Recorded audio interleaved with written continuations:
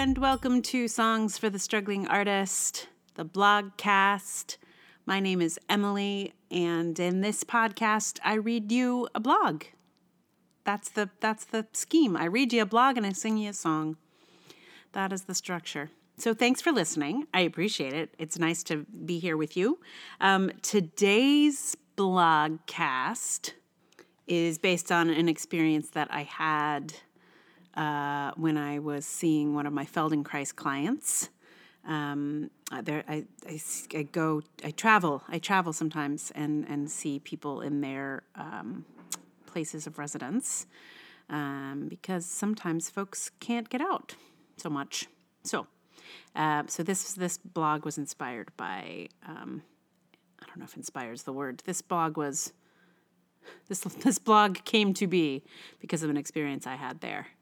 And it is called Thoughts on Defiance. He poked his head out of his apartment as I waited for the elevator. He then came out with his dog and followed me into the elevator. I already felt stalked. In the elevator, he seemed to be a giant, taking up twice as much space as me and the young man who had been on the elevator when I got on. The tall man, with his dog, was instantly aggressive. He wanted to know if I'd come from the apartment next door to him. I had. Just that was enough to send this guy on a rant. He said the people in that apartment banged their cabinets day and night, and he was furious about it. I told him I just worked there and knew nothing of cabinets, but I didn't think it was them. I mean, that apartment is inhabited by two infirm, elderly people, neither of whom can reliably go out on their own. There's no way they're hammering. But this guy was convinced and livid. At me, too, just because I'd come from there. He was pretty terrifying, to tell you the truth. Particularly in an enclosed space. His manner was terrifying, his logic absurd, but the thing that blew me away was something he said. That woman, she's so defiant. He's talking about an elderly woman who can barely walk. Defiant, he said. She's defiant. And defiance is a very interesting word to use in this situation, because it suggests that he expects to be treated with subservience and obedience, that he thinks of himself as someone in power, with authority, and this woman has dared to defy him. She has refused to obey. He has told her to stop banging the cabinets, something she is definitely not doing, by the way, and she not only pays him no mind, but she doesn't respect what he thinks should be his authority. He is probably 20 years her junior, but because he is a man, he thinks she is defiant. I am very interested in defiance, on who is seen as defiant and who uses the word in relation to others. For example, despite decades of experience in teaching, I don't think I ever once called a student defiant, no matter how much of a pain in the ass they were being. It would simply never have occurred to me. I think defiance lives in direct relationship to obedience. And my worldview is such that I do not particularly believe obedience is owed to anyone. I'm a big questioner of authority, as you might have worked out by now if you're a regular reader of the blog. Defiance basically means that someone has failed to be obedient to someone who demands it. The man in the elevator expected obedience from his neighbor, simply due to her gender, I presume. And his fury at being denied this obedience was such that he could not contain it, and he spilled it in every possible direction. I think he thought to himself when he saw me, a woman younger than me. Since I can't get that older woman to obey me, I bet I can make this one obey. Sorry, Charlie. You have no authority over me. And also you met a witch in the elevator. and now you are nothing but a pile of ash. If you have not read or listened to my post about being a witch now, that last little bit might not make so much sense, but I figure you can probably work it out. I'm not really a witch.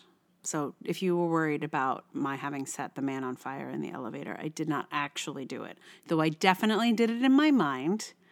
And yeah, and I had a witness. The young man in the elevator was like, woof. So it's a good thing he didn't really get set on fire, because then I might have gotten in trouble. Yeah, so that's that story. I gratefully have not seen that horrible man since I've gone back to that particular gig. It's weird how just like one really shitty dude can change the whole atmosphere of a place. I'm always like, ugh, I gotta go to that place. What if he turns up again? But maybe I did, maybe my fire worked and I just don't know, which would be awesome. So, the song for today, there aren't a lot of songs about defiance. This is the thing. So I looked up some songs about defiance and obedience, and it's a little bit creepy. But when I Googled songs about obedience, it was just like one religious song after another. So I guess obedience is maybe a really religious concept. Maybe that's where it all comes from. It's very interesting. Like there was no other song, but there were hundreds to do with obedience. All Christian too, not like there aren't Muslim songs about obedience as far as I know. Although I don't know, they didn't come up in my Google search.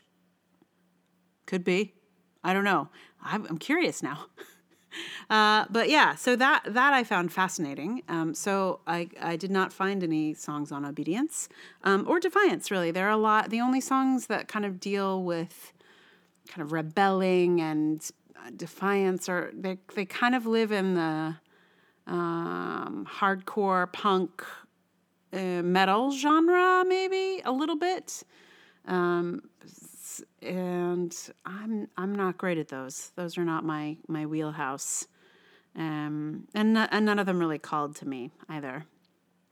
So, one of the things that I realized was that I still haven't put up the blogcast from the one that I did not put up for safety purposes, since I was being trolled and harassed and doxxed by she who must not be named, who is surely not listening to this podcast. But I was sort of waiting, thinking I might one day post that blogcast, because I recorded it. I did the whole blog. I said stuff.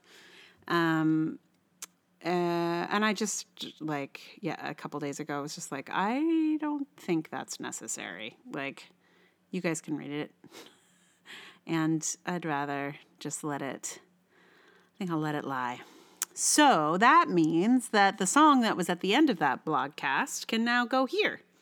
And it feels somehow right. First of all, the song is a little bit... it's a little bit about breaking the rules a little bit, I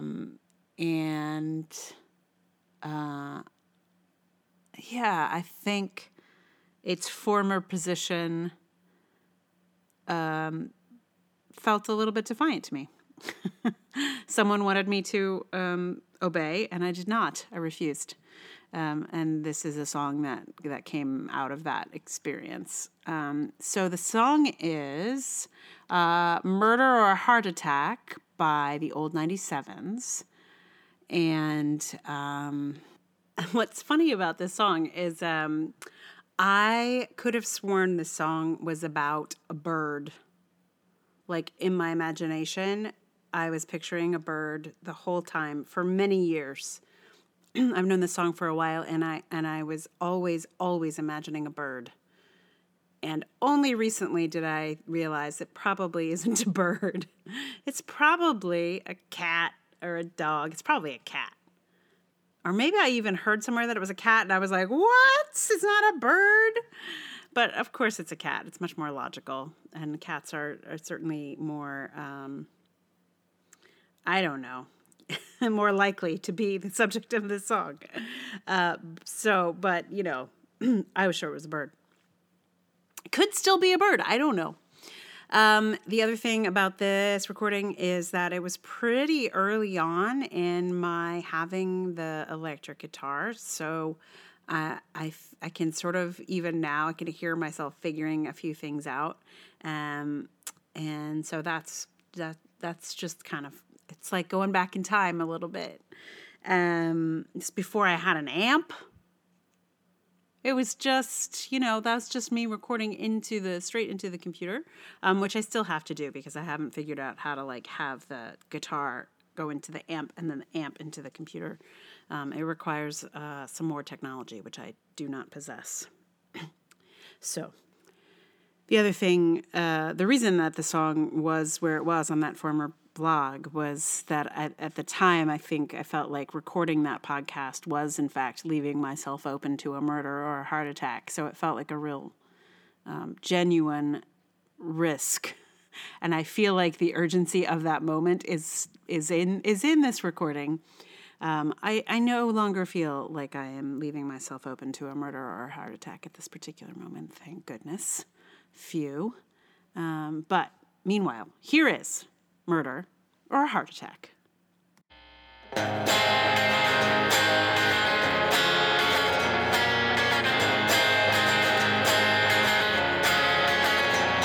the hole in the screen is barely big enough for you, not near enough for me to go. And the whole damn complicated situation could have been avoided if I'd only shut the window. And I may be leaving myself open to a murder or a heart attack, but I'm leaving the back door open till you come back, And I may be moving myself closer to a real untimely end, but I'm leaving the back door open till you come home again. Till you come home again.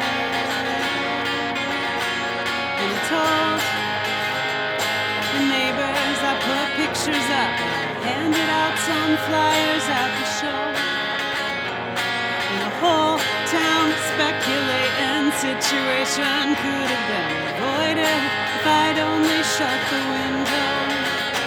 And I may be leaving myself open to a murder or a heart attack, but I'm leaving the back door open till you come back, And I may be moving myself closer to a real untimely end, but I'm leaving the back door open till you come home again. Till you come home again.